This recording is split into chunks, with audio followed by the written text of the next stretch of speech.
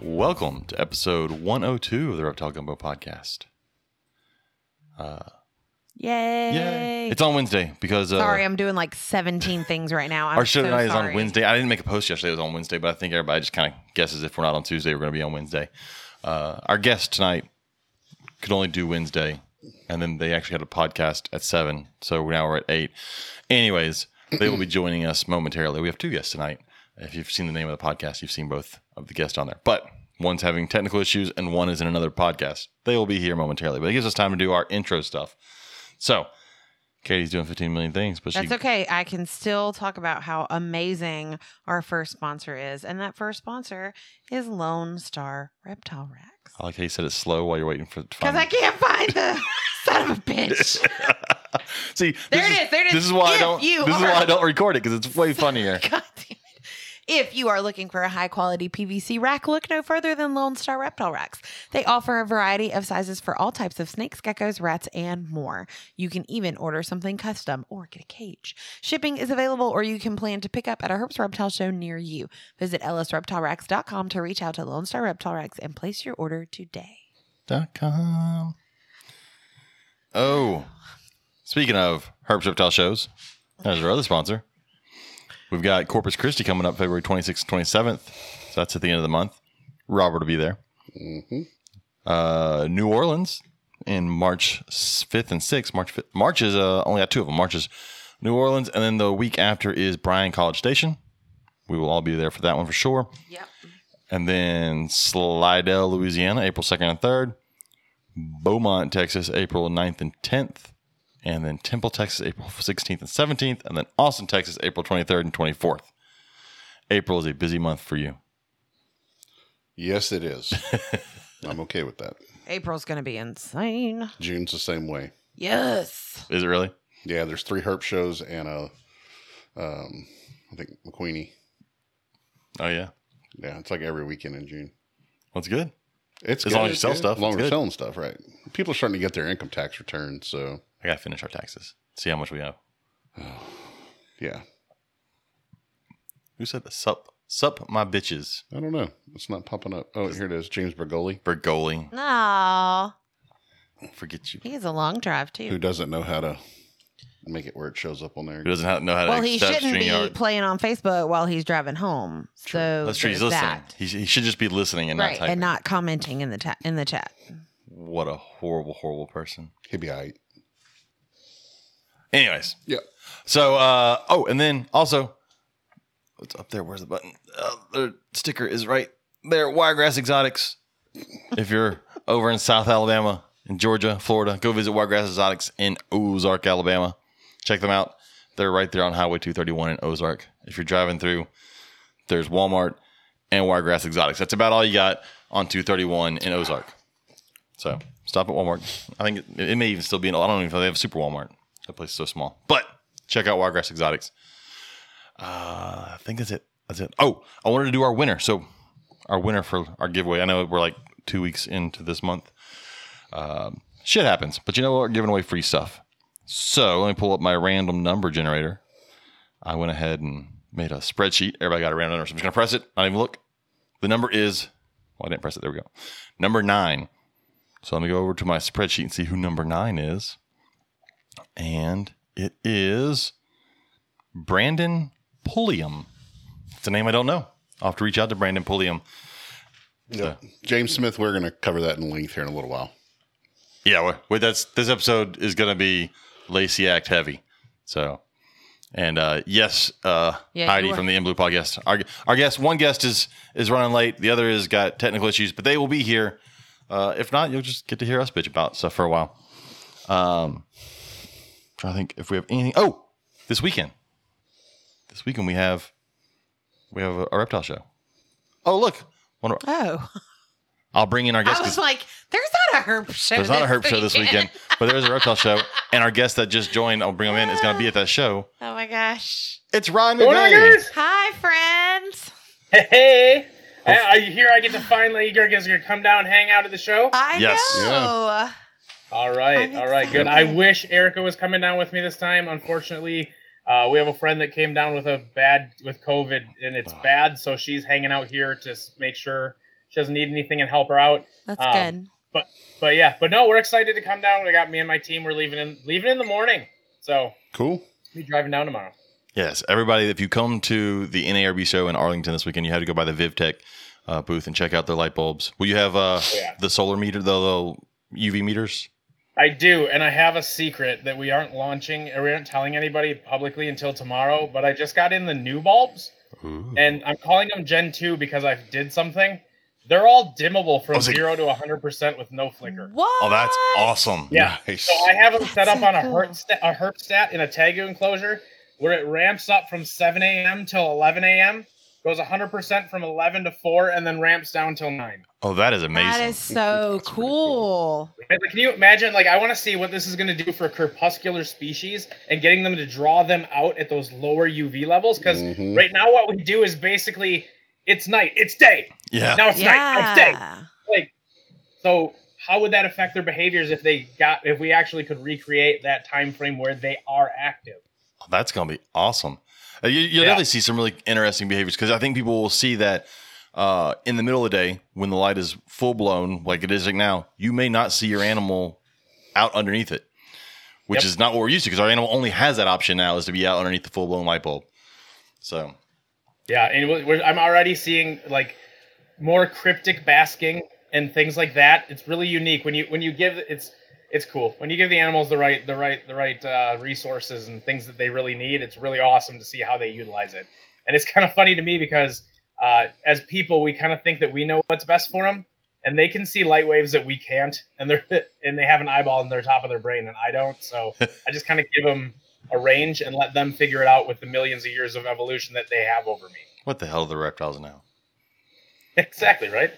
Our other guest is here, Bill Bradley. I'm hoping he can hear us this time. Bill, can you hear us? I can. Oh, hey. Sorry about that. Technology likes us.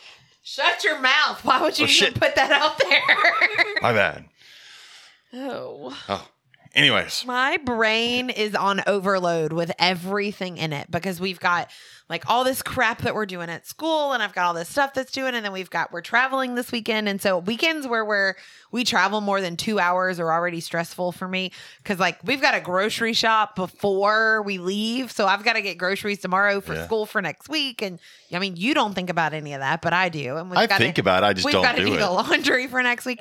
And then every time I turn around, there is something new or a new post or something else that's being said about the Lacey Act. And we're going to get to that. I know. I've never really been as involved. People, you'll tell me, hey, go do this. And so I'll go and I'll reshare or I'll email people, the blanket email and things like that. And so I'll do all that kind of stuff when you tell me to. But I feel like this go around, I mean, it's everywhere. Yes. In every post. In even really random groups that I'm in. Well, it's weird because it's popping up in everywhere, and even in non-reptile groups, people are like, "Hey, you need to be aware of this if you have pets." I'm in several fish groups, and it's popping up all over the fish groups. A friend of ours with Goliath arachnids. Everybody. Yeah, Goliath arachnids. She also does bird stuff, and she said, there were that sounds kinky. Bird stuff? No. She said that it is. Never mind. In one of her parrot groups that she was in, they were talking about it today. And, a lot of them are like, do we get super involved or do we not get involved? Because birds aren't mentioned right now. And she's like, nothing's yet. Mentioned. She was like, we don't know what is going to cover. So yes, you get involved now. This is what everybody needs to know. If you keep anything outside of dog, cat, standard livestock, this could affect you. Yeah. Yeah, when you say standard livestock, it's any of the exotic livestock species will also be affected by this. Yeah. It really, the way that these changes are what they're trying to propose changing really is going to change the entire, it's going to change everything. I mean, it could be, if this goes through, it's it's going to be hard for the pet industry to continue moving forward. Yeah. Yes. And at least at the pace and the way we've been doing it, it would put a hard stop on almost everything. So let's go over basically what it is. I mean, everybody should have seen it by now. It's in every group, all over every part of Facebook. But it's not the first time that they've tried to hide this kind of stuff inside of a bill that has nothing to do with animals whatsoever. But this is one of the first times that it's gotten past the House, and it's like a vote away from being a real serious issue. Right. So what? Yeah. I mean, yeah. I mean, you can. We can kind of get into specifics as soon as you want, but yeah. Basically, this is something that. So for a little bit of background, like a lot of people that are deeper in the industry and the hobby remember that USARK fought Fish and Wildlife when they put the big snakes on the Lacey Act. They won that lawsuit. Now, what that lawsuit was, they didn't win getting them off the Lacey Act. They didn't get the snakes removed from the Lacey Act. What we were able to do was they were banning interstate transport, and the Lacey Act didn't have the jurisdiction to ban interstate transport. And there was a precedent from a federal case in the 80s where they actually said that. And that's what USARK sued them over, was that there was a precedent that showed that they don't have the jurisdiction to stop interstate transport. So that's what this is. We pointed out to them that what they were doing wasn't legal. So now they're changing the rules so that they can keep doing what they were already doing. It's just legal now. That's crazy. Yeah, I remember the first time around, and that was a big thing. It changed, even though it was still allowed interstate travel. It did change a lot of things. Like you don't get green anacondas imported now, so they went from cheap to like $1,000 for a green anaconda because you couldn't get them anymore. And a lot of the big constrictors, not that you can be on one side or the other for importing. I think importing is good on one side, and it can be a pain in the butt on the other. Maybe anacondas shouldn't have cost $100. Hold on though. When you're talking importing right now, you're talking importing wild caught animals. This doesn't stop wild. This is something that came up recently. Mm-hmm. When it says wild animals, it doesn't mean wild caught. Yeah, that is the species. A python regius, no matter where it is in the world, is a wild animal. Yeah, we can't import no from matter Europe. How many generations, captive bred, clown, scaleless, banana, what the heck, doesn't matter. It's a wild animal. So when we see that, please realize that too. Like this is anything that is not dog, cat, normal domestic farm animal. Yeah, and it will, like I said, it will spread to hamsters. Like people, I don't think people think about the fact that it's not. It's very easy for the general person to go, yeah, no one should have a snake, no one should have a tegu, but it's going to stop your little kid from getting their hamster at PetSmart. It's going to stop them from getting their parakeet. It's going to stop them from getting goldfish because you're not going to be able to take fish across state lines. A beta can't go across state lines because it will be an exotic animal. And one of the bigger problems of what's being proposed is actually, so right now the Lacey Act is a prohibited list. There's a list of prohibited animals and plants and whatever that are on it. So that's a blacklist. That's things you cannot have. Everything outside of that, they don't care about. If you can't have it, it's on that list.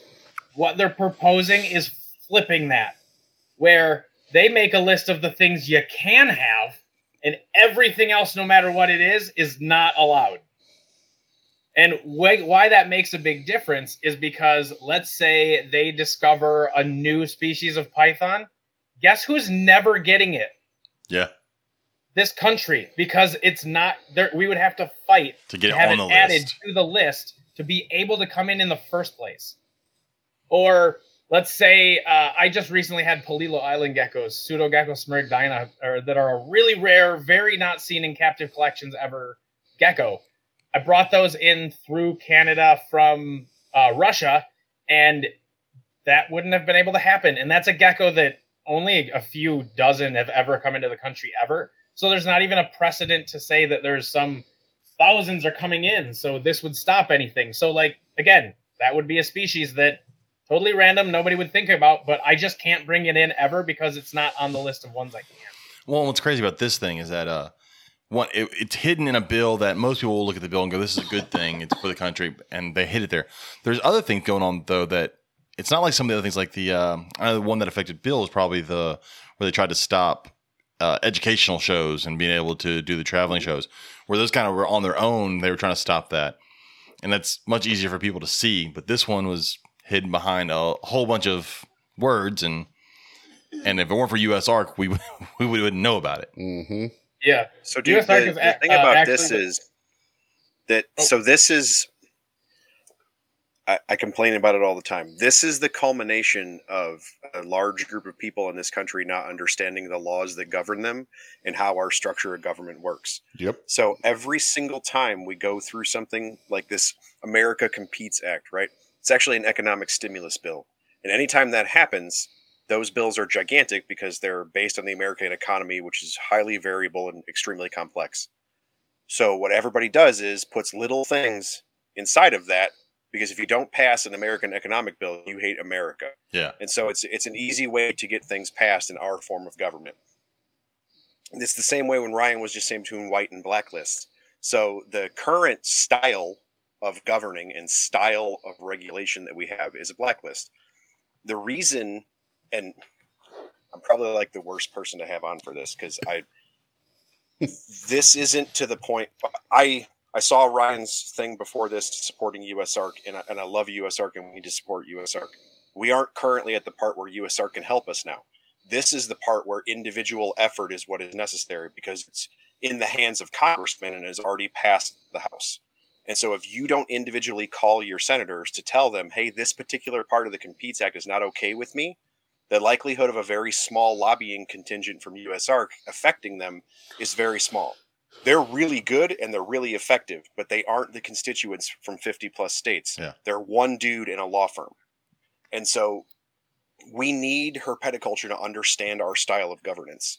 The reason that we currently don't have a really good chance of changing this and have a really good chance of losing in this particular instance is they're not doing a ban.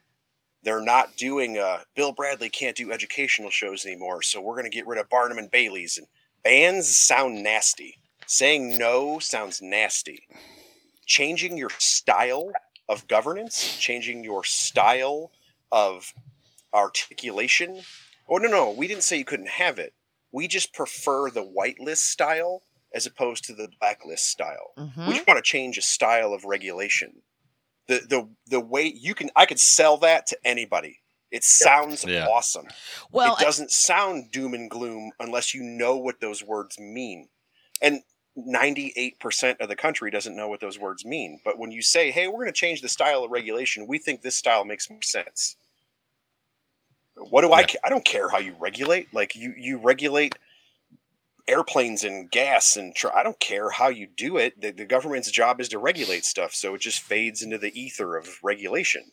And for people that say that method, oh, well, we won't be blindsided by that. It's actually a proven fact.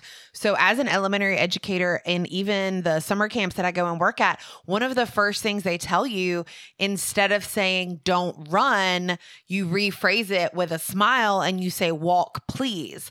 Because when you make it more positive and you put that psychology spin on it, more people are likely to conform to what you're wanting. Mm-hmm. So I 100%. It's the psychology of language. It's a the massive same thing in education. thing. 100%. It's passive voice, yes. aggressive voice. You're just changing your language style. Absolutely. Especially in education, it's massive. It's storytelling as opposed to math is boring. Well, learning about apple carts is less boring than doing math. It's forms of language, and we're just changing our form of language. And like Ryan was saying for whitelist versus blacklist, a huge part of the reason that the bill you're referring to that banned educational demonstrations, the reason specifically in Illinois, the reason that failed, I'm fortunate to know some of those folks, is the agriculture lobby smashed that in Springfield. One of the ladies who is part of our kids' 4-H, unbeknownst to us until that happened, she's part of that. And Teresa shared it on Facebook, and Tasha messaged her and was like, hey, what are you talking about? And we're like, oh yeah, well, it's going to do this thing, and it's talking about petting zoos and so on and so forth, but it includes us. And they were like, no, it doesn't, because it turns out a bunch of really fancy 4-H animals are exotic and they're not native to the United States. So they got very upset. And it was particular to our state. It wasn't a federal thing, but I mean, they hammered it in Springfield, and that thing died real fast. That had nothing to do with us. That had to do with fancy chickens, because way more people care about that. I know some people that show chickens, and it is an intense field. But that's the problem. Is to what Ryan was saying when you talk about whitelist versus blacklist. Blacklist is always things that are scary. They're injurious, invasive, and you can it'll get you or whatever. Yeah, show pictures of Burmese pythons all day long is what they'll do. Well, but here's the thing. Sorry. If you put the top 25 pets that big box pet stores like on the whitelist, you include all domestic cats and dogs and all the things that would be included in modern United States agriculture on the whitelist, then the really big lobby groups that have a ton of money don't have any reason to help us fight. And in this fight, we are tiny. Yeah. So we always need those people to help us fight. If the style of governance and the style of style of regulation that Ryan is describing is a wonderful tactic from animal rights, because it takes away all the people that help us fight. And so now it's incumbent on herpeticulture. Like, you individually have to call your senators for this one, because the big lobby groups that are really cool about fancy chickens and are very concerned about maybe your cows come from a certain place and so on and so forth. But if they have the money and the influence to lobby to be on the whitelist, they don't really care that you're on the whitelist. It isn't, they're not lobbying against you, but they are lobbying for them. And if being for them isn't also for you, then it's not helpful to you.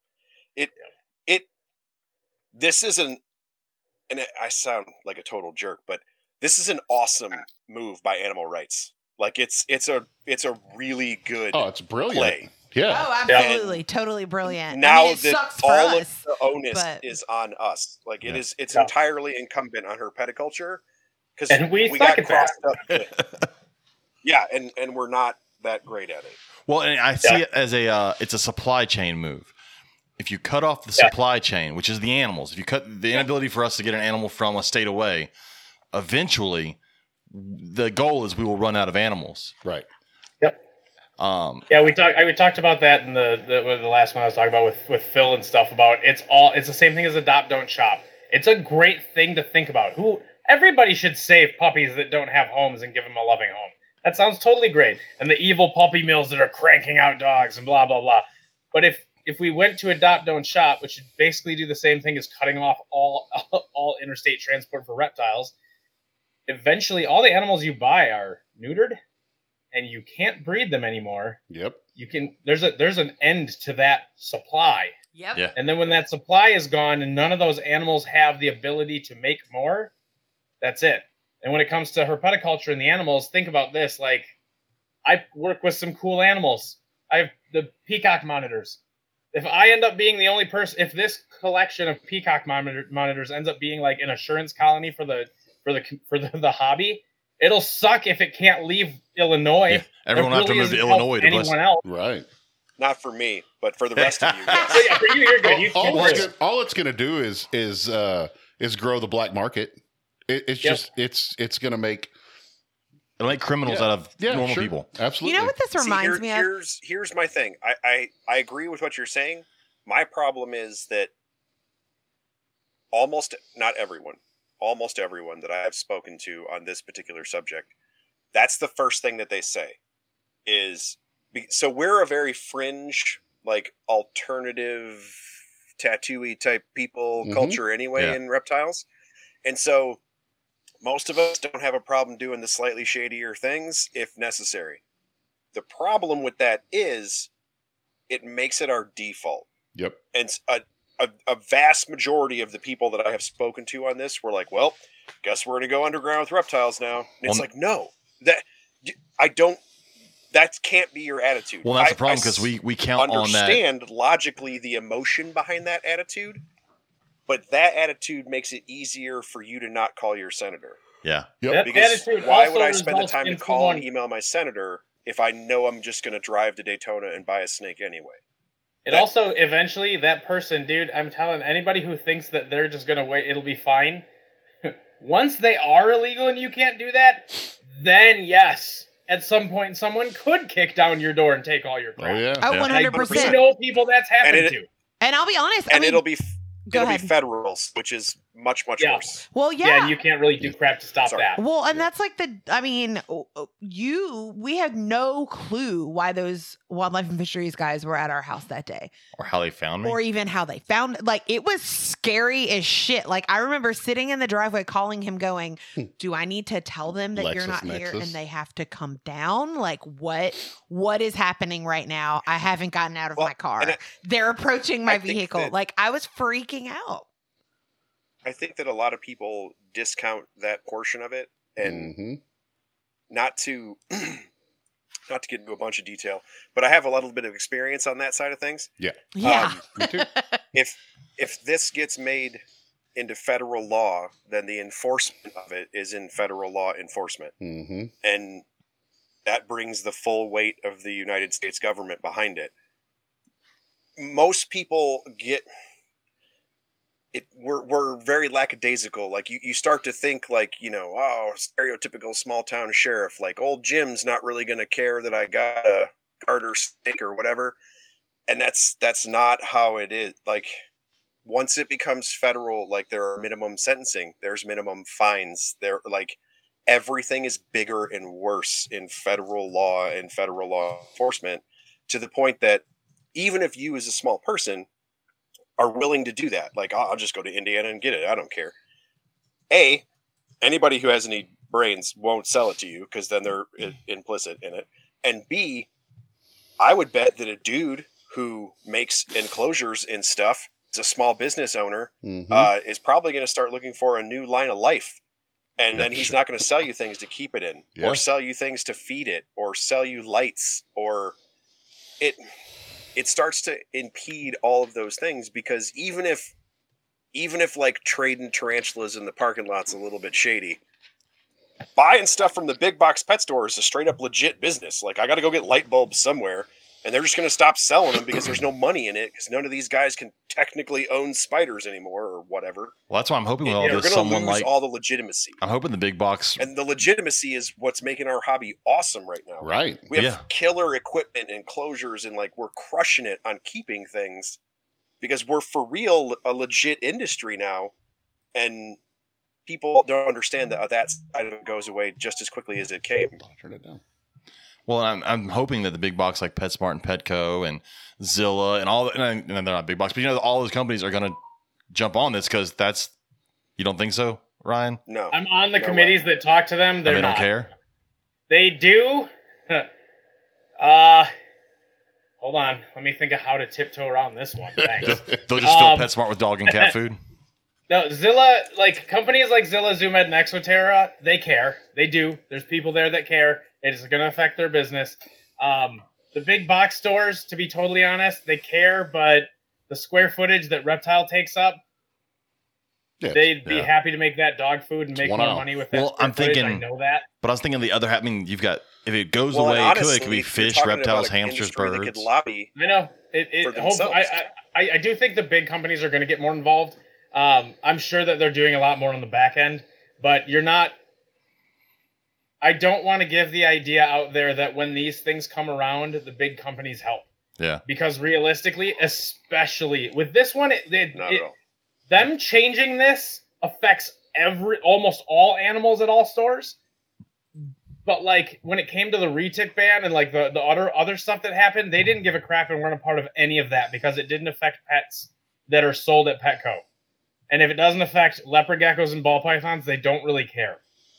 So we have to remember that like we have to be diligent, and those big companies don't think about the hobby like we do. If Petco decides to never sell another reptile again, that won't hurt them as bad as you think. Yeah. Nope. And they know that. They keep them around because there's money there, but if there's a lot of things in the balance that could go badly, and like Bill said, there's definitely too. Like there's a butterfly effect from it. Like I love watching all the things to say. The box stores shouldn't sell pets, shouldn't sell live animals. And like I understand seeing a lot of the neglect and care, the issues that happened, which also happens at tons of mom and pop stores too. It's just pet stores in general. But realistically, those major reptile product companies get way more than half of their money from probably 3 to 4 chains. Yeah. So if those chains stop carrying live animals, then they don't have a reason to keep making products, which it all collapses, just like Bill said. And that same thing happens, like if we look at it this way, with if the Lacey Act stops the transfer of animals across state lines, if they get this and that happens on top of a whitelist and all the other things, it's going to make it so difficult for us to even fight to get the hobby back that who knows how much of it could be there by the time we actually get to the end of that fight. You know, so it takes years, and years can crumble an industry. So we need to be diligent. And just like Bill said, we're at a point now where it's up to us. It's not up to USARK. It's not up to Phil anymore. It is up to us to call. And I know it sounds annoying, and I know you have to click a couple buttons and copy and paste the thing and write your name. It's real hard work. But if 100 people message Fish and Wildlife or message their senator about this, they're not going to care. But if 100,000, 500,000 people message their senators about this, then the next time it comes up, all of the Congress is going to go, hell no, I'm not touching that. Yeah. Did you see how many letters we got last time we touched that? That's how we make this stuff go away. We make the senators afraid to touch it because it could risk their ability to be in House by being a part of a bill that's very unfavorable by their constituents.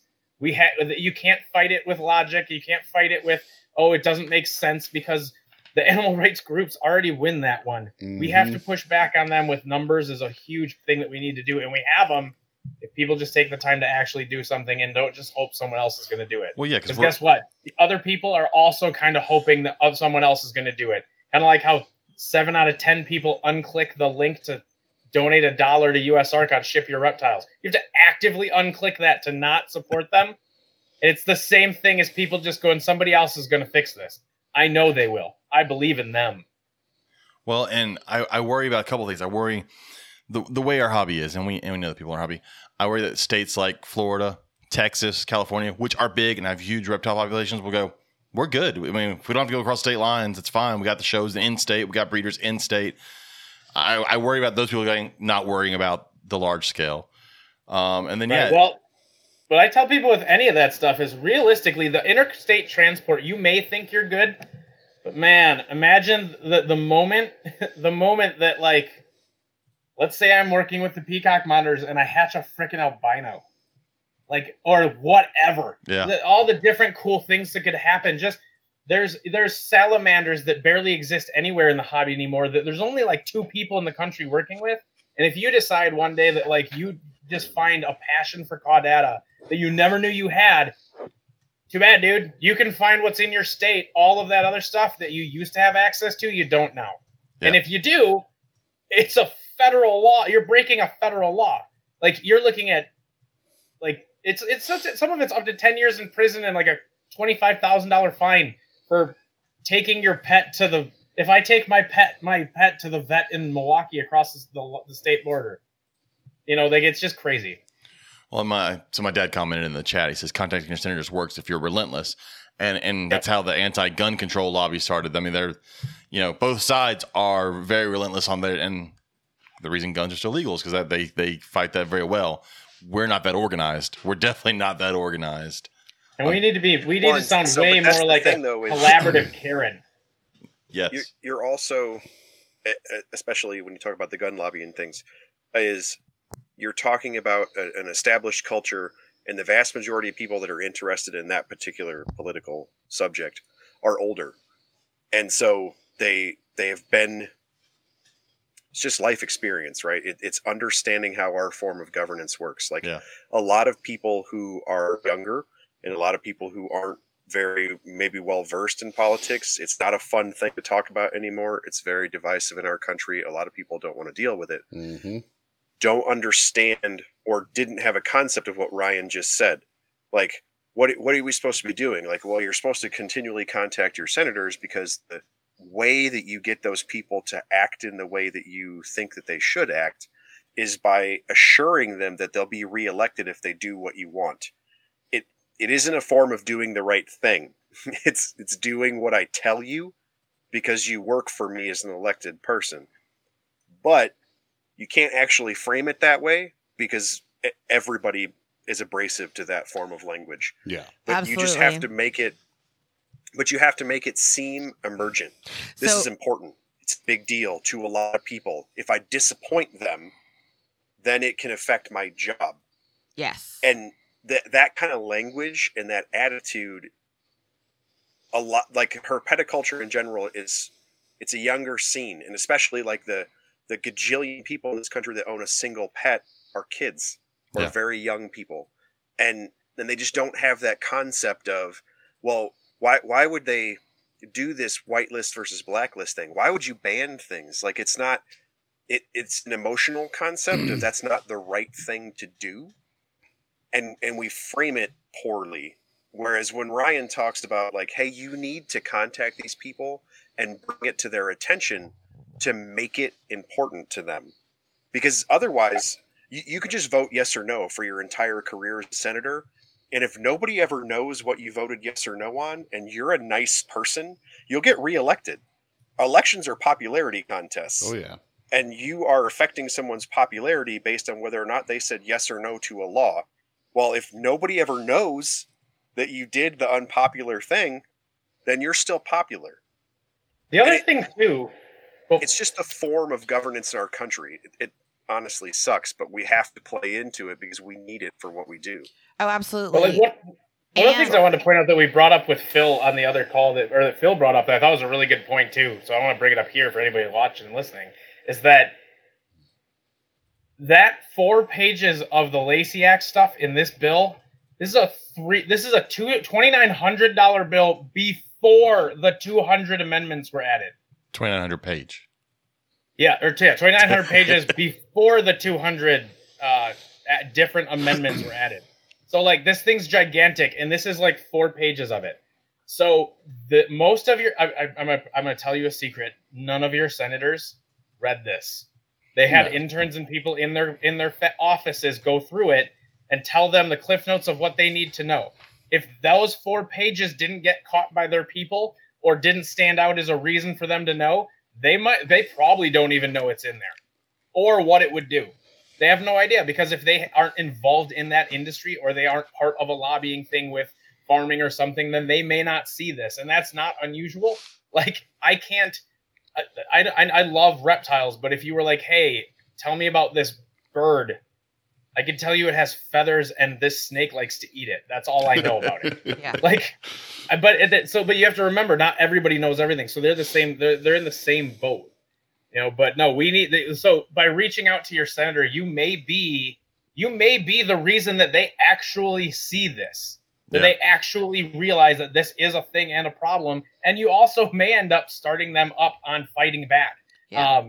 I've done that where I've talked to people. I got the sponsor of a bill in Wisconsin. After talking with him, he banned HSUS from his offices for the remainder of the session. Nice. Like, because he was the sponsor of the bill written by them. But it's because they worded it to him in a way that made it sound like this bill was going to stop people from putting baboons in their bathroom. Well, that's everybody wants. Nobody's against that. Right. But that's the problem with them and PETA. The problem is those two groups, PETA and the Humane Society, are looked at by the general public as do-gooders. They're looked at as good, reliable groups doing the right things for animals. But it's the people like us that actually know what they're really doing that realize they're not. And then we have to overcome that on top of overcoming people not liking reptiles in general. And then overcome a senator who has no clue what he's actually fucking voting on. He's just voting on what he was told is the most popular thing to vote on. Mm-hmm. Right. But what I'm saying is, like, and if you look at it, when you do that email, when you reach out to them, copy and paste the USARC one if you want, or the whatever other ones you find. But at the same time, if you really want anybody that really wants to make it their impact 1,000 times heavier, write your person that your pets are going to be affected by this. Your life will be affected by this. Your hobby, your passion, your joy and happiness and things in your life that you appreciate are going to change due to a law that makes no sense. I wrote it from the position of a business owner whose business would be devastated in one of his constituents. Exactly. Because I think copying and pasting and a million people sending the exact same thing doesn't have as much weight as a genuine, something that you wrote yourself that means something to you. And something to remember. Did you guys see on your Instagram? I tagged Dan Crenshaw in that. Oh yeah? Nice. And I messaged him. Yeah. That's awesome. Dude, a ton of people in Congress are very active on social media. Yeah. That dude in particular, he uses Instagram all the time, and I already followed him. Dude, I sent him a message that we were going to talk on a podcast that's centered in Texas that has 2 educators on it and a small business owner, and he might want to check it out. And then I tagged him in the post that you guys made that we were coming out to talk about the U.S. Ark Alert today. Nice. Very cool. Like, hey, dude, because I guarantee that guy has no idea. No. He has no clue about any of the stuff we're talking about, because if you, like, I follow his social media and he has certain topics that he's very passionate about and he posts and talks about. And this definitely isn't one of them, because I doubt very seriously he keeps a reptile or knows anything about it. So I was like, hey man, here you go. Like, the Twitter culture kind of annoys me, but man, is it useful for that kind of stuff. Right. Like, there's a staffer somewhere that reads that dude's Instagram that's like, hey, some dude just tagged you in a reptile. That's weird. Yeah. Yep. So Ann Hughes in the chat, she said to remember to be relentless, but remember to be polite. And that's, that's kind of where you're both going with this, is you've got to be polite. But as you say that, it's kind of got my wheels turning. I almost feel like I need to write it. I need to write him and email him as the wife and mother of 2 people that are very into reptiles, and myself as well. From a podcast perspective, like, this is something we do for a hobby. As a teacher who has reptiles in her classroom, my students would be devastated if we lost our pets. I mean, our leopard gecko is getting chubby again, and the kids were freaking out saying we need to put her on a diet. So, I mean, like, they pay attention to all those little details, and to think of all the classrooms that would be affected as well. So, you definitely have a lot of things to hit on when you slow down and think about just how involved you are. And like I said, and even if you don't know what to write, U.S. Ark has a thing. What is the other? I did one the other day. Was it PJAC? PJAC probably has one. They have one too. Those will make it easy for you. Even if you can't come up with your own original thought, that's fine. Sure. Do that. That's something. Absolutely. But what not to do? Let's get on a small tangent, and Robert, we're not going to name the person. I know it's coming. Can I you go ahead. Just we won't name Robert is like, okay. Oh, I swear there was steam coming out of his ears when he came in earlier. One of the people that commented on this today said it best. Make sure the gun is loaded before you pull the fucking trigger. No joke. We had someone today who is somewhat influential post that they had read through the bill, and it looked like all the stuff for the Lacey Act had been removed. And they made this long post, and I got sent the screenshot at least 10 times in a 30-minute time span. Hey, look, we won. And I'm like, fuck, no, we didn't. I guarantee you it's still in there.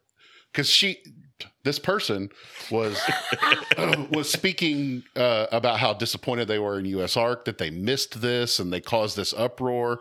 And then people were commenting saying, yeah, it seems like it was just like a money grab. A money grab for U.S. Ark.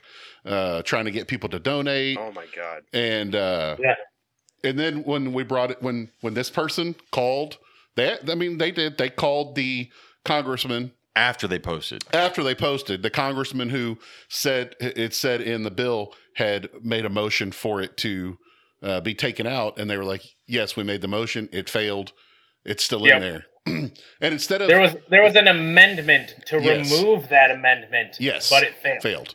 So instead of saying, hey guys, I fucked up, they went in and deleted all the comments of people telling them, you need to take this down, this was not a good idea, and then locked it so no one else could comment, after arguing with people about why they were right and how they were right in posting this. And I was fucking livid this morning when I read this, when I saw this. Because you know who I follow for this kind of stuff? Who? U.S. Ark and Phil Goss. Exactly.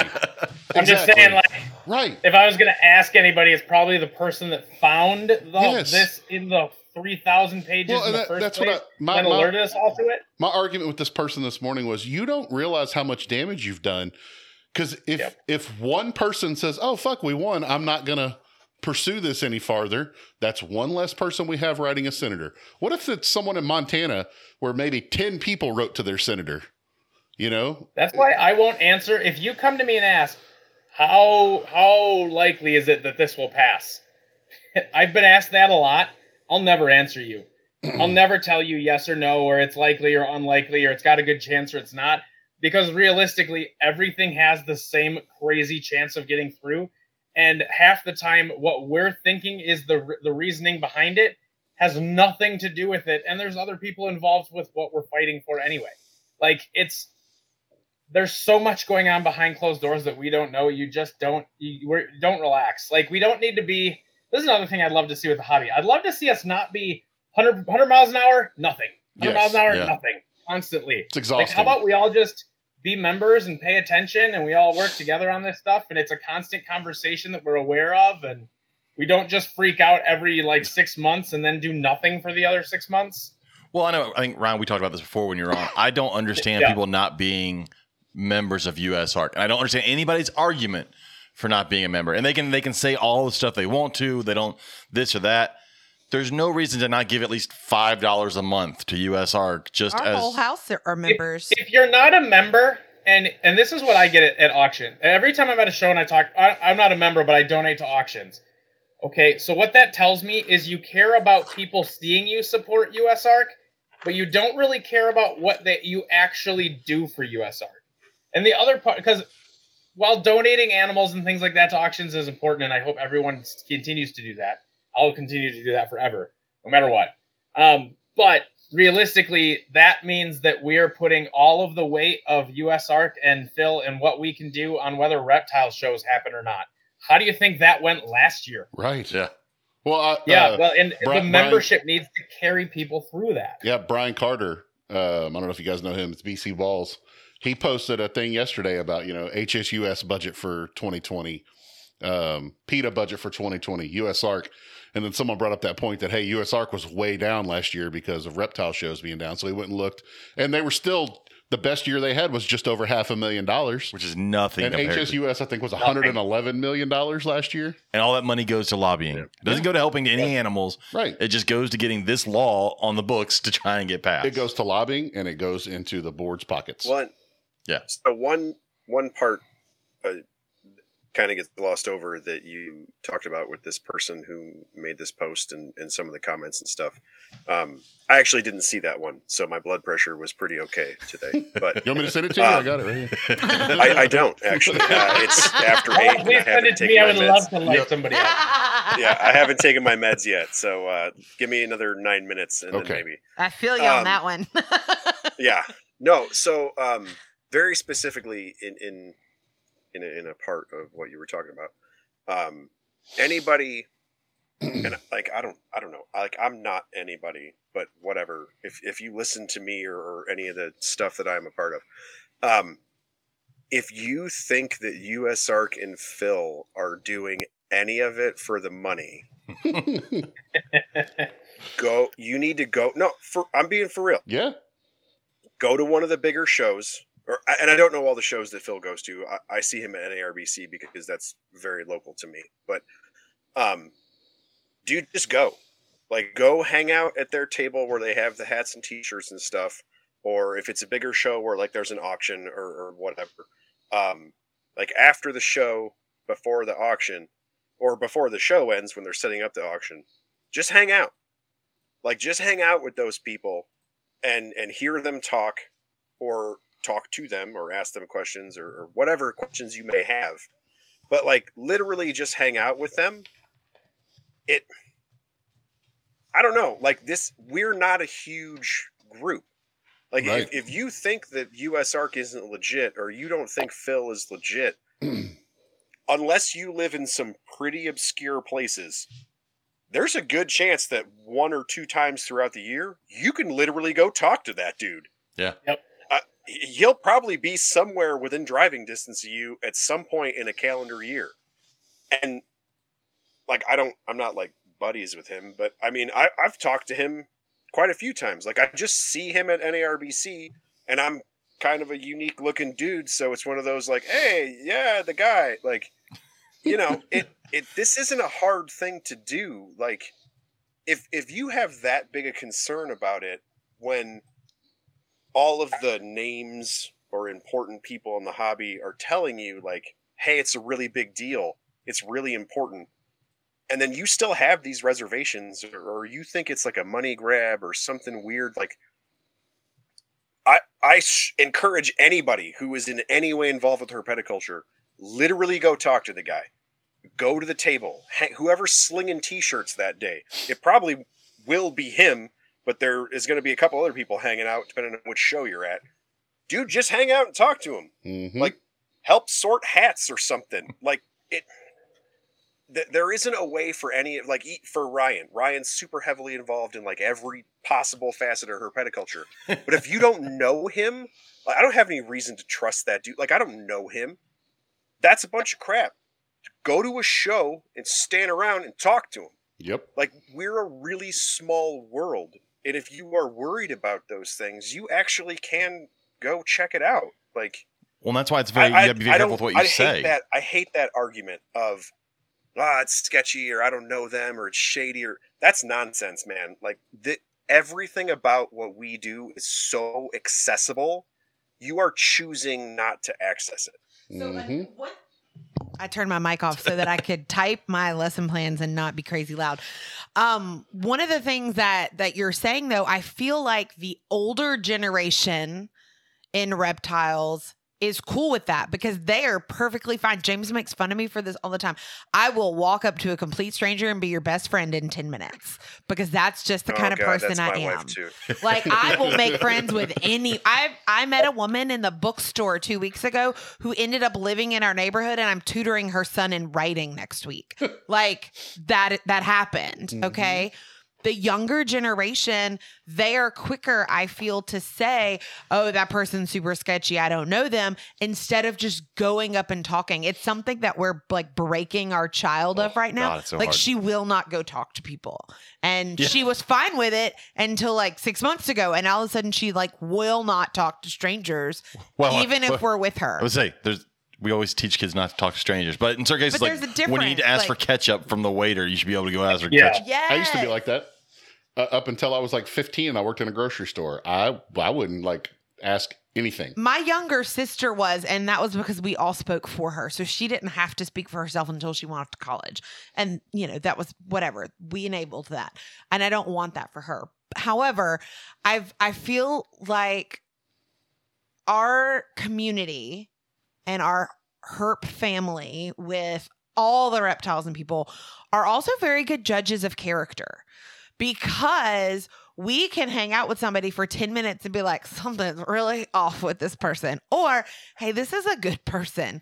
So I feel like if you just go talk to someone for 5 to 10 minutes, you know, we can totally, you can fix that. You can get to know them and realize, hey, I mean, like, I have never met Ryan in person. We were actually talking before we started about how excited we were. We were going to get to finally meet this weekend at NARBC. Or at least I am. He may not feel the same way. But run, Ryan, run. Absolutely excited. But with that being said, it's, you know, you just have to put yourself out there. Like, I've see everything he's doing for our community. And, like, I mean, like, you're so knowledgeable about all of this stuff, and it's very, like, almost post-apocalyptic with some of the shit that's about to go down. We are such a small community that it should be easy for everybody. I mean, it's funny how often I'll talk to somebody and they'll mention somebody on the other side of the country, and I know them because it's not something you can say in any other sort of larger industry where, like, I know this person and that person and this person, and so do you, and we've never met each other. And so it's also very, like, with the person that made that post, you need to be very careful what you say because of the way this community works. You know, Ryan had the same thing when these light bulbs came out. There were people that were trashing the light bulbs with no evidence, no understanding, hadn't talked to them at all about it. And because a few people said it, it started getting spread on different groups that, none of this works. This is all horrible. Just shut the fuck up. If you don't know, just shut the fuck up until you talk to somebody. Like, that's just That's just It's that's just herp lore. That's just herpeticulture in general. I tell Hear my third something, graders. repeat it. Hear something, repeat it. Hear something, repeat it. Steve, but we also have, we're in a weird space now with social media and influencers and or whatever you call those people, where I genuinely don't know the person that you're referring to, but if it's a person that has that kind of following or that sort of influence, that too many people who are single pet owners or new to herpeticulture, or everybody makes fun of ball pythons, but they bring in a ton of people. Yes. And you just get one because it's super cool and you know pieds are sweet or you like more whatever. It brings in a ton of singular pet owners. Same with cresteds and beardies and small things. And those people are a part of herpeticulture in the essence of their spending power and their influence on big box industry. But they're not a part of herpeticulture in the way that probably the five of us feel like we're a part of herpeticulture. But the influencer, like social media type people, those people, I would argue, with some exceptions, are also not a part of herpeticulture. They are using herpeticulture for their purpose. And so when you get a positive example, Ed and Emily.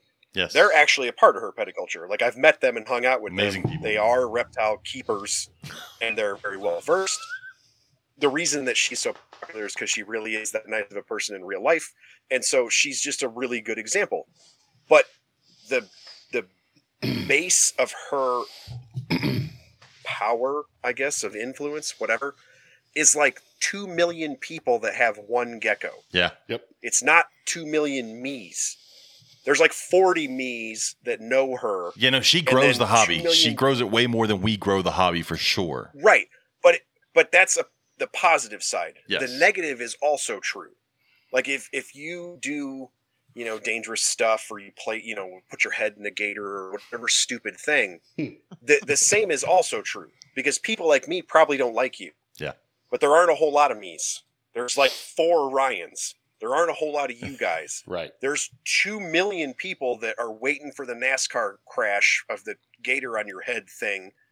And those people are bringing it to you or are bringing you your influence. The problem is that it goes the other way. So like this person that you're talking about that said the stupid thing or said it incorrectly, they have no concept of how that affects herpeticulture.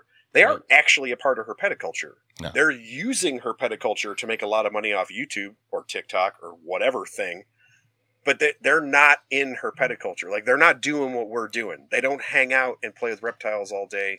They hang out and edit TikTok videos because they have 4 reptiles or whatever it is. Like it's too many people in herpeticulture think that those people are herpeticulture. Yeah. Yes. And they're not. They are using the less They're content creators. People. Yeah. Content But like creators. Not even good content. but people have a hard time parsing it out. Like and I would argue this as well, that just like the Phil thing, like you were just talking to Dave and hanging out with Dave. Ed and Emily, Dave, people like that, you could literally go hang out and talk to them. Yeah. Like I have met other content creator people, and if you're nerds like us, you hang out, talk with those people, it's like you don't actually know anything about reptiles. Like you're not a reptile nerd. Yeah. Whereas if you hung out with a Dave or you hung out with an Ed and Emily or you were at a show and saw a Ryan or, talked to the folks from ZooMed or any of these other places, it's like those are nerds. They're nerds that make money on light bulbs or cages or YouTube or whatever, but they're nerds like us. Yep. And it's, I don't know, in the context of something like this Competes Act is you're relying on your information from people that say they're one of you, but are really just using all of you. Like they're not one of you. Phil is one of us. Phil's a nerd. Like if you hang out and talk to him or you go to the NARBC auction, he's some dork talking about knives from his dad's buddy and like And boas, cookies and stuff. Like he's a nerd. He's a nerd. Like it kills me. We're like, I don't know if we can trust like the Ryan McVeighs of the world because he sells light bulbs, and it's like he's a lizard nerd. He just happens to be an engineer. Like that's not, like it. That stuff kills me because you're letting people use you, and then because you don't know that now today, oh well, I guess we won, and it's like what, you just put USARK 5 steps back because you have a cool TikTok following or whatever. Well, this person is a ball python breeder. That makes all the sense you need right there. Those are terrible people anyway. Oh my God! But they're also a very vocal, and they only approach subjects and post about them as if they're an expert on that subject. You have to use your power for good, people. And it was just, they post a lot. Well, no, because if they were a real reptile person, they would have thought about the negatives as well. They would not have just been looking for people to comment and say stuff. It was symptomatic of today's media and social media. They wanted to be the first fucking person to break the news. They wanted to be the one that said, "I figured this out." Not is this going to help? I can see that. It was. I love it because that guy was like, "I figured it out." Yeah. None of you who are completely involved in everything that you're talking about or have access to everything that I can't see, you don't know the truth, but I figured it out because of Google. Yeah, and it. I don't know how to say this without using some fucking colorful Say words. it. Just do it. If you're not a member of USARK, you're a dick. And if you think that you know better than Phil, you're also a dick. Right. That was my thing. There was a guy that commented in there, and he's like, "I knew it was bullshit from the beginning. It'll never pass. It just seems like it was a money grab for USARK." And fucking Chrissy, And- I'll say it. and USARK screwed dozens of people out of hundreds of dollars. Right.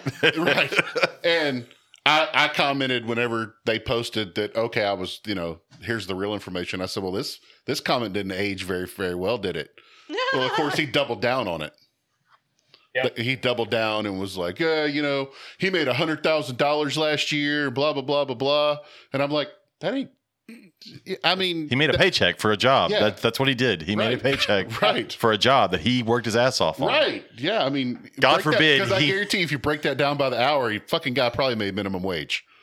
God, Oh, God. God forbid he paid rent. I called Phil last night at 9:30 my time. Oh no. We What just happened? I don't know. I don't know, but I think everybody's hearing their conversation. And not us. And not us. And we're back. There we go. Okay. Or be polite. We're back now. Oh, I got you. Are you there? Yes. Yeah. Oh, Phil's frozen. Am I here? You're here. You're here. You are here, Bill's Ryan. here. He's moving on. Bill Ryan. is here. Oh, you're Ryan back. is here. All right. Phil's moving. Lord. Gotta love the internet. So, I know. if you guys saw in the comments here, Warren Booth, Yes. Yes. Dr. is Warren Booth. here and commenting, which is pretty awesome. Yeah, and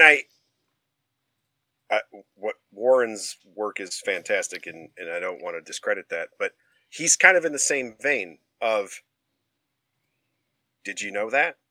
Did you know that he's been on the board of directors for USARK for 14 years? I did not. I did. Like a bunch of us I nerds knew that do. I will say, Right. But, I like- knew that he was on the board. I didn't realize he had been involved for that long. Which But now you know what I'm saying? knowing Like, knowing a about whole him and bunch of now people- taking that, it's not a surprise. Oh, for sure. But like Yeah. a whole bunch of people that are like, well, it seemed like a money grab and this other nonsense. Like, maybe if you knew anything about the organization and knew the caliber of people that were associated with it, you wouldn't have the opinion that you do. Yes. It's those, like, my experience for a lot of this stuff is really limited to things like NARBC, but like in the auction, the people that donate to the auction and the people that bid at the auction and things like that, it's an exceptional amount of money. Yes. They're major businesses and major industries, not just breeders, people that make enclosures and feeders and different things. And so, like, you're talking about legitimate businesses in major industry that support and participate in these things. if it were a scam, you don't think that all of the business professionals attached to our hobby would have learned that by now? Exactly. Like do you think they would continue? Like, I mean, I've been at NARBC auctions where you're talking 50 grand a night. Like that's big time money. You know, it's just the very concept that it Dave and Ryan and Erica and Phil doing a live for an hour as a money grab is so dumb. Yeah. Like what? Like some of the people that came on bid, you know, they donated like $500 at a shot. Like there were some really cool donations. Like you guys didn't make any money. Show me the money. Like, not real money. Not real money that was worth an hour on YouTube. YouTube is millions of dollars a year. Are you crazy? Like one dude gave you $500. Who cares? Okay. Like that's. I'm not gonna lie. I did not know Ralph Davis was on the board. Yeah. Or still on the board, I guess. I did not know that. Yeah. That's kind of cool.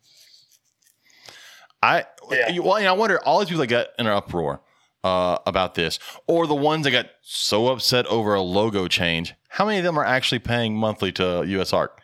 Like, I'm willing to bet most of them are paying nothing, and yet they have something to say. 7 out of 10 people that use Ship Your Reptiles uncheck the box to donate $1 to US Arc. And then bitch about the logo. Checked. That's automatically checked. So you have to uncheck it. So 7 out of 10 people actively don't give $1 out of their $75 shipment that the customer pays for anyway to US Arc to save their hobby. See, man, with stuff like that, dude, I got other hobbies. We kind of deserve the bad things that happen to us. Oh, I know. If 70% of us uncheck that box, we kind of deserve it. That's what sucks.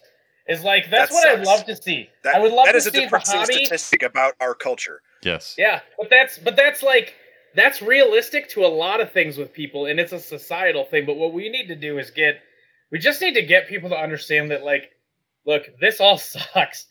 I promise, me, Phil, you guys, all of us, everybody watching, we're tired.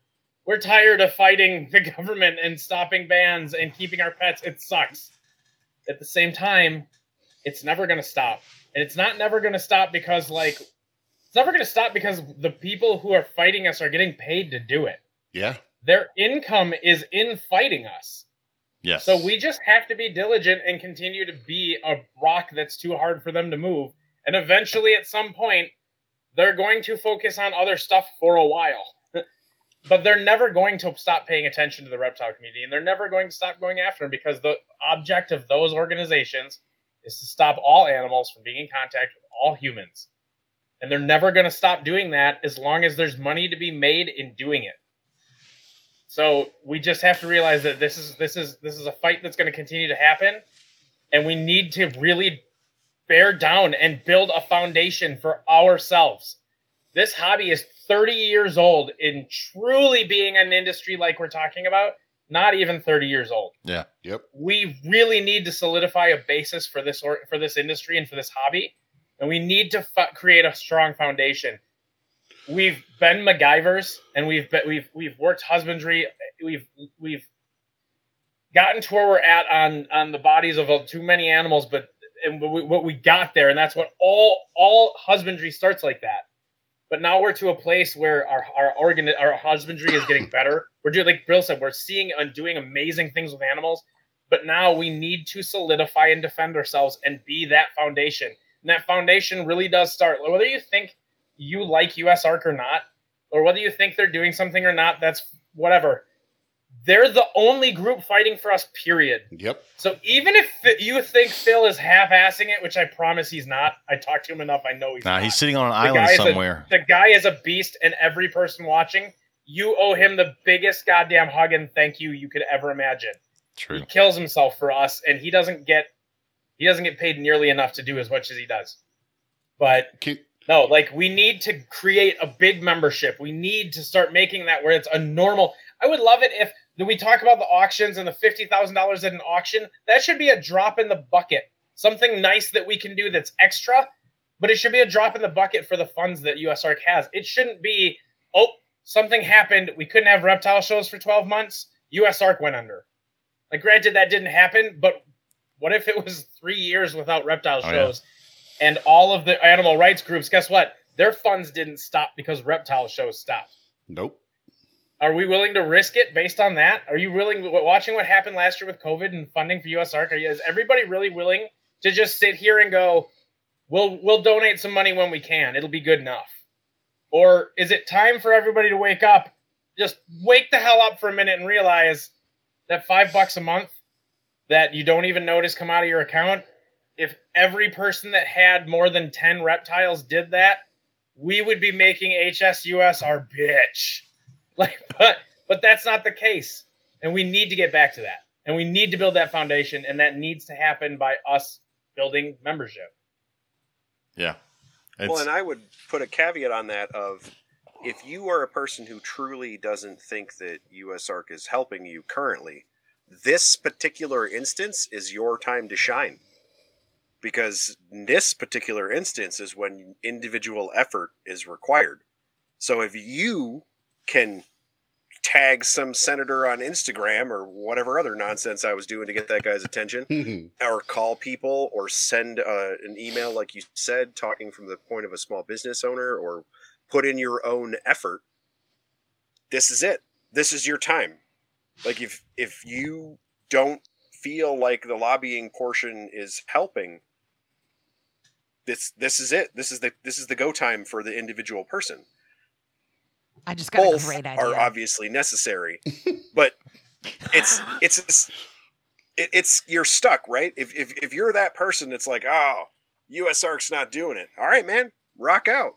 I hope you do it before Phil does. I hope you do it faster than him. If you happen to be buddies with the Speaker of the House currently, I encourage you to call them and show them a ball python or whatever it is that you have. Like, if you have a hookup, man, hook it up. That's, I feel like my third graders. Hold on. Yeah, no, I'm on. Okay. I feel like my third graders, obviously I would get approval from their parents, but I feel like with our writing next week, Have them write to the senator. we should write to the senator. How freaking cool would that be? You can write to Pretty Ted sure Cruz every and John kid Cornyn. has interacted with something that's not a dog or cat at some point. Yeah, we have. I mean, we have an after school program, and my daughter actually helped me 2 weeks ago. I stayed after school. So we get out of school. That's usually when after school programs are. Well, I can leave at 4. Shut up, James. I can leave at 4. I was there until almost 6:30 because I stayed and they were learning about habitats. And so they got to come into my classroom and look at the different habitats and how our animals are set up. They got to see the bearded dragon up close. They got to see the leopard gecko up close. I mean, they freaking loved it. So it wasn't just kids in my classroom. Like it's kids across the school that are having the opportunity. Apparently there's a 4th grade teacher with a leopard gecko. I didn't know this until the other day. So I thought that was cool. So yes, biology students, come on, James. No, they don't want my students to write. Trust me, my students, that's not a good idea. They were writing today and I read that. That's not going to help our case.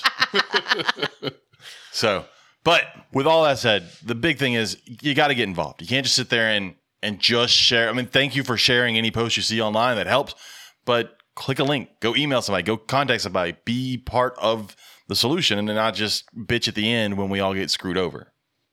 Yeah, if you're going to just keep saying, I support USARC, that's kind of like saying, sending thoughts and prayers. Right. Cash in on those thoughts and prayers. Pretend like you care, Ryan. but not really do anything. Throw that gauntlet. I'm just going to say it. It's true. It's a way for you to feel like you give a crap without actually doing anything effective. Yep. So how about we more than just ideologically support USARC and take the 8 seconds to click a few links and send a letter? Yeah. Or maybe actually take the 5 minutes it would take to write an emotional letter about what your animals mean to you and how this would affect your life, and then send it. And then tell 10 other people to do that. And don't mention you voted for the other guy. Don't do that. Or the fact that you haven't actually voted in Texas at all yet. I actually, Or do mention it. There you go. That's not a bad idea. When Ted Cruz ran for senator, I used to be pretty heavily involved with politics. I got tired of it, moved out of that shit. But when Ted Cruz ran for senator the first time, he was a huge underdog behind a well-moneyed candidate who had been our attorney general. And I went and block walked for Ted Cruz because we did not want the guy that was running in there and was part of his campaign, was at his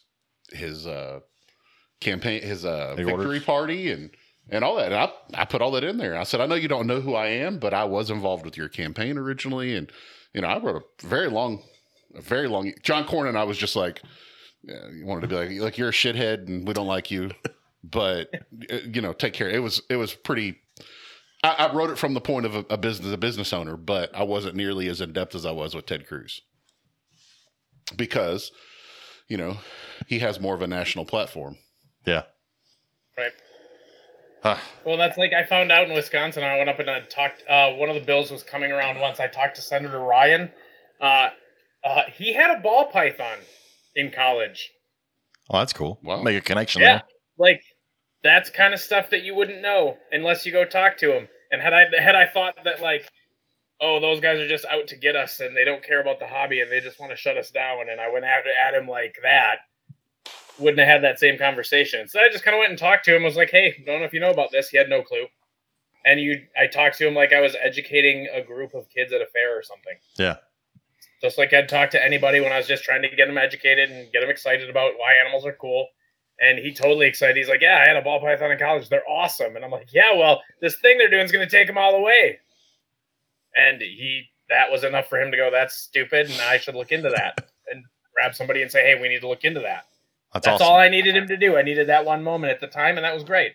Like, and the other part too, I swear, if I see another like, you voted for this person and this is why this is happening, guys, this is bipartisan. No political person in any office gives a crap about your reptiles, whether they're Republican or Democrat. Yeah. Just the way it is. Yeah, I saw people commenting today, let's go Brandon. I'm like, Jesus Christ, if that's where your fucking brain goes immediately, you are intellectually bankrupt. I promise you, Joe Biden has no fucking clue about this. Right. He did not sit there in an Oval Office going, we should fuck over the reptile people. Right. Exactly. Yep. There's this whole thing about war and then fuck over the reptile people. Right. Yeah, and that's the thing people need to remember, too, when you're writing these people. These people don't know. Most of the time, they had nothing to do with it. They're not the people coming after you. In fact, you're reaching out to them to be your ally. Right. Yeah. So act like you're reaching out to them to help you. Exactly. Not tell them what pieces of crap they are and how they suck. In all honesty, why should Ted Cruz know what a ball python is? Right. He shouldn't. It's not like that's not a thing for him to know. Unless he has some connection that we're not aware of. Right. But it's your job to help educate. Or someone that knows him or is in his family has that connection. Yep. And I'm going to be honest, those connections, like I have had parents since the beginning of the school that were like, oh, hey, we got a bearded dragon because our kid's obsessed with your class pet. And they're like, what do we need? Can you tell us? And I'm like, holy shit, you need a lot of stuff for a bearded dragon. So I'm like, here you go. This will help. Lighting. But these are people that never in a million years would have thought they would have ever owned a reptile. But because their kid has talked nonstop for months about our class pet that they got to feed super worms to with a pair of tongs for 2 days because their name was next to hers on the clip chart. Like, it's mind blowing. So don't say that these people don't know anything. No, I'm not saying. I'm saying, but that's don't message them in the vein of, why are you doing this? You should. He doesn't know these things. So educate, tell them why they should and why they're important. Well, that falls back on being polite, but firm to educate and let them know why it's important to you. These people are in those positions because we put them there. Right. They essentially work for us. We need to let them know, hey, if you want our continued support, this is what we need from you. I'm going to make a transition to other fun stuff that's happened this week. Okay. Because Robert's about to pass out. Because I have one YouTube video that I really want to talk about, and we mentioned them earlier, and I think it's hilarious because if you go watch the YouTube video, she's super uncomfortable the entire time. Aww. So it's Snake Discovery video came out this week where they had a hog nose that had a lump inside of it. It was not going to the bathroom. It had a big old mass, and they used she kept saying, a personal massager taped to the snake to try and loosen it up. Bless her. And it was hilarious watching her because she's talking to like 7-year-olds on the internet. Oh yeah. And she's holding this vibrator that she keeps trying to tape to this snake. The 7-year-old goes, my mom has one of those. That's in my mom's night drawer. But they even posted a picture of them at Walmart buying it the night before. So like, it's not ours. We bought it. Fucking hilarious. Awesome. The lump did actually go down some, and it did poop a little bit. There you go. There are several vibrator tricks you can use because we've talked about before getting snakes to eat. Sometimes you can use a vibrator to get snakes to eat. Take them in the car. Take them for a car ride. But Put them on. Somebody said put them in a box on top of the dryer. Yeah, same thing as a vibrator. Yeah. Just funny to watch Emily have to say personal massager over and over again. Bless her. Love her to pieces. So that was a great one. Another thing we're talking about reptile shows and all. There was a post that Robert showed me. I think it was Robert, where a guy said he was going to be at a show. That was John Grant. Oh, John Grant showed it to us. That this guy was going to be at a show coming up. He's not vending.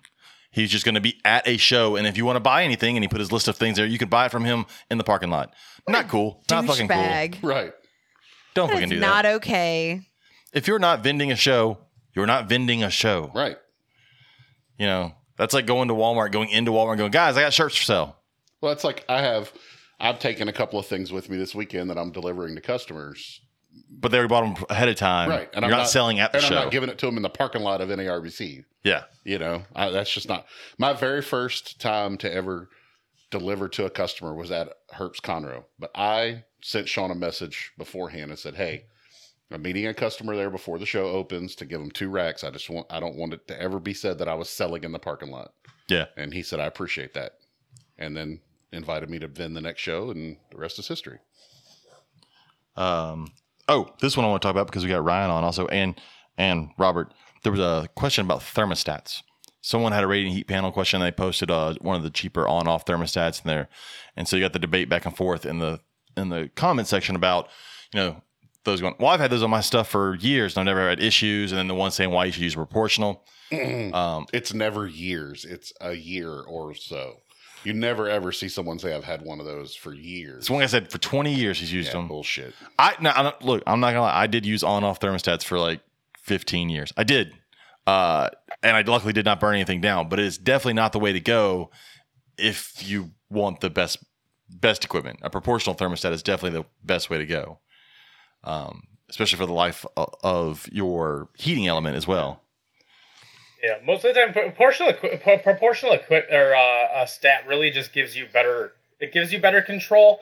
Majority of the stuff that's used for heating, honestly, as long as it's not like if it's a spotlight, a white spotlight, don't use like an on-off thermostat because that would drive an animal nuts. But most of the heating elements, realistically, that are within herpetoculture, an on-off stat's going to turn on and off so much it's not that big of a difference, and usually they're pretty close. But a proportional thermostat's going to give you just a better lifespan on all of the products, as well as generally you're going to get better energy efficiency out of it too. So I get, the occasional customer that's like, hey, my heat tape malfunctioned and burned a hole in a tub. The first question I ask is, what thermostat we're using? 99% of the time, it's one of the $18 Amazon thermostats. Yeah. And I said, there's your problem. And I actually spoke to the manufacturer, and they said, yeah, that constant on, off, that heat tape is expanding and contracting. And it just destroys the life of the heat tape. Whereas, with the proportional, it brings it up to temp and it keeps it there.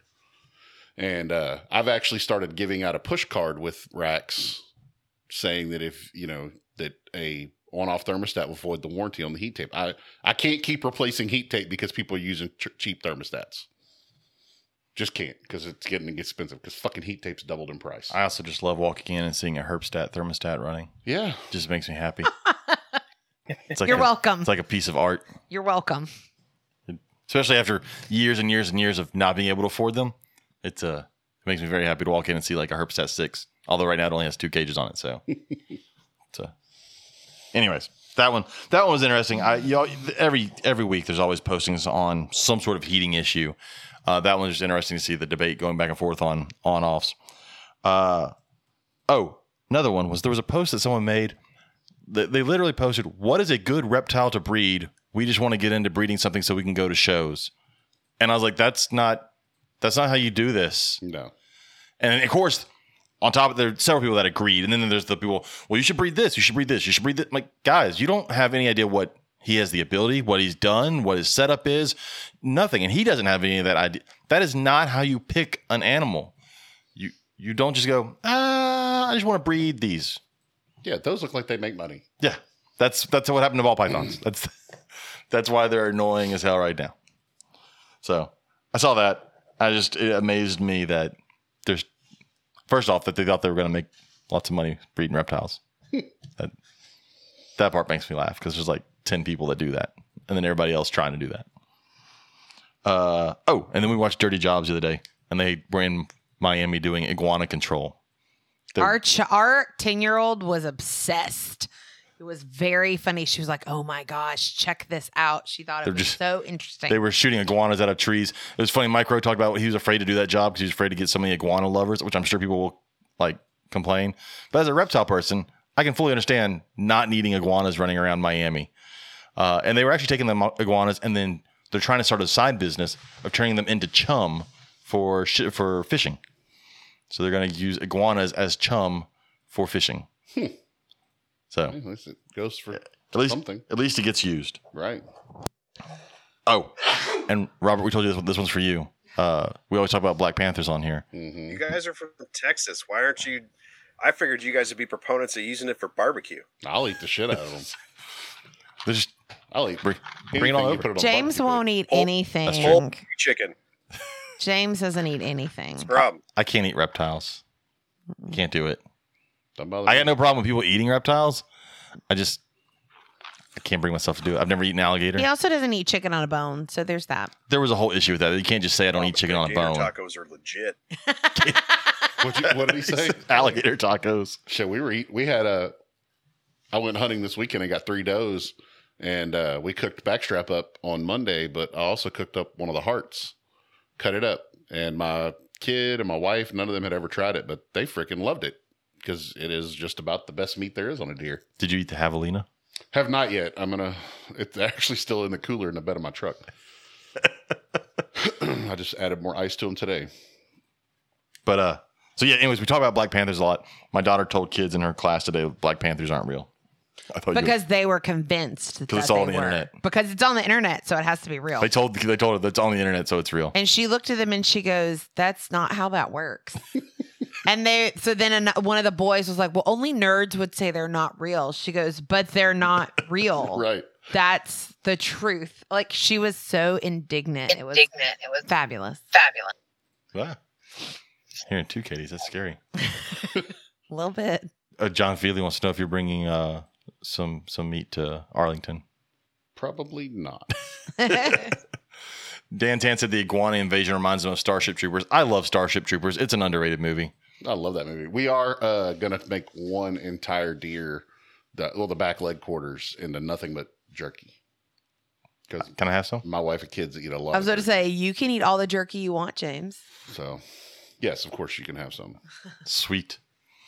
Anyways, so we've been on for almost an hour and a half. 9:30. My sugar's going to be high tomorrow because I'm eating dinner this late. But I appreciate y'all coming on. This week was all over everything. I was like, well, we've got to talk about this week. And then obviously every other podcast is also doing it. So hopefully all of us talking about it will reach people that it needs to reach and cause some sort of chain reaction. James messaged yesterday and was like, "Who should we get?" And I was like, "Ryan and Bill." He was like, "Yeah." Like, that makes sense. Yeah, that's great. Well, I wanted Phil, but Phil didn't answer me. Right. I mean, we know that there's some people that are. He's busy, and he's so big, and I can't talk to someone like that. He's too important. But I just sit on his lap like Santa.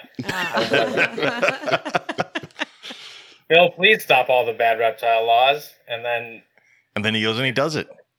I love I it. know it's kind of like I do a little bit more than just wish. I actually Whoa. member and support Oh, okay. That's and things and share things. But I mean, people can keep wishing, but like there's other options. I'm just saying. Right. There's Well, some more direct options. I out meant to say there. this earlier. Yeah. Didn't this happen with one of the stimulus bills or things a couple of years ago? They tried to fit something like this in, and they got shot down. This is what was in the bill. This is that bill from last year. Oh, is it? Oh, it's coming back. Okay. Yeah.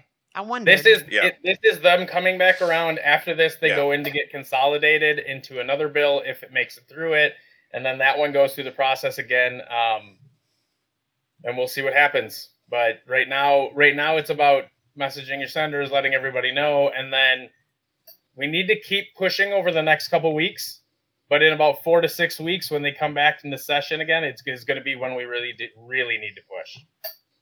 But everybody needs to stay diligent. Keep sending emails. Yes. Annoy them into compliance.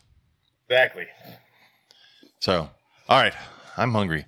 Bill, if people want to get a hold of you, how can they get a hold of you? Because you love talking to people. Oh, man. Facebook, Instagram, Twitter. Coal Black Exotics is where I do all the educational stuff. Lizard Brain Radio is the podcast. There are a handful of other podcast things with the kids.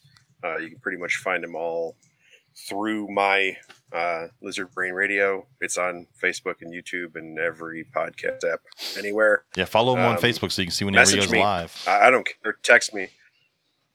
Wander around at reptile shows and find me. I'm a fairly easy to find dude. I'm bald with a big red beard. There's a bunch of us at reptile shows, but I usually stick out a little bit more. Don't just start calling them Bill real, until one like answers. Especially bearded bald guys that are big at shows. Weird. Yeah, it's fine. I mean, there's 3 of you out of this 5-person podcast. Yep. Poor James can't grow facial hair, but no, it's okay. With but I have hair on my people head. Social media who, are concerned about USARK or, things like that and stuff, man, come talk to us. Come talk to people like me.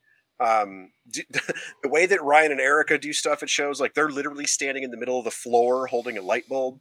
Like, people are very approachable. Like, come talk to us. Come hang out. Message us.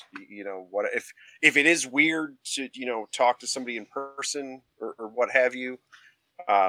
You can message any of us on 4 or 5 different social media platforms now. Just come talk to people that if you start seeing these faces on these platforms and you still have questions, find ways to talk to these faces and we will answer you. I don't know of anybody that is involved in this aspect of herpeticulture that is not approachable in that way. So. Yeah. And if you want to hold your first tarantula, Bill can help you with that. Exactly. Yeah. Just volunteer Bill got services. His spatula and his coconut. So, Ryan, if they want to get a hold of you and buy an amazing light bulb. It works.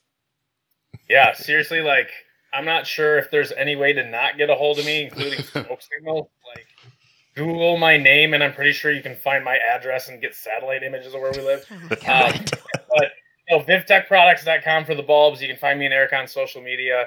Herptile Dad and Herptile Mom on Instagram. But yeah, no, and then just as a heads up, because I am still talking to Phil so I keep looking down. I just need to make this real clear. Change.org does nothing, and it's a waste of your time. Stop thinking that clicking your name on a Change.org petition does anything. Yeah.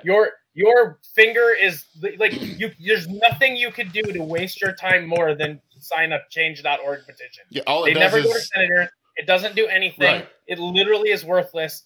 Don't do it. All it does is drive advertisers to Change.org and put money in their pocket. That's it. And it takes away the effort that people are actually using to do. So it gives you, if I put out the Change.org petition and I say, hey guys, go sign this petition, screw that, we don't want them to take our animals. And you go there and do that instead of emailing your senator like USARK asked everyone to. No one sees that you did that petition. It's the same thing as commenting on Facebook. It's worthless and no one cares. And then you didn't actually do anything that would have been a positive move, would actually have moved the dial. So sharing Change.org petitions is a way. It's a good way to hurt us because it gets people to think that that's helping and that they did something by doing it. Yep. When realistically, it's giving somebody a false hope, and then we're keeping them busy doing something that does nothing and sharing something that's worthless instead of giving people the information they need to actually do something meaningful. Yes. What he said. As far as us, if you want to get a hold of Robert and buy a rack or a cage, feel free at lsreptileracks.com. Knew it was coming. For us, it is the Reptile Gumbo Podcast on Instagram and on Facebook and at gmail.com. Reach out to us. We will be at Arlington again this weekend on, what's the dates? Today's the 12th and 13th. Yeah, what she said. 12th and 13th in Arlington. We will be set Friday up. is the 11th. Okay. And then Monday is Valentine's Day. Gotcha. Neither of which are big days in our house. But. Anyways, we will be set up next to the Python and a Pear Tree booth in our own little booth doing podcasts. So come by, see us. Maybe we'll have you come on and talk, and we'll make Ryan come talk again at some point and see how the weekend's going for him. If he slows down. If I get a chance to breathe, I was about to say. Once he sells out all of his UV meters and light bulbs. Well, if I do that, I'll be coming over. I will be coming over. I don't know. I'll be riding something cool on my way over if I sell out. So come check us out. Giveaway for this month is actually going to roll into next month as well. We're going to give away, we're giving away a collection of books. We're going to try and add some other pretty good books to that collection to give away. So stay tuned. We'll post that on Facebook. Thank you guys for coming on. It was awesome. It was great. Hopefully in a year we're going, oh man, remember that time we won and we didn't lose all our reptiles? So hopefully that's what we get. Everyone else, we will talk to y'all later. Talk to you next week. We may not talk to you. I may just air episodes from the show for like the next 2 or 3 weeks. We'll see. Sounds good to me. But we will see everybody at the show. Come by and say hi. Good night. Good night.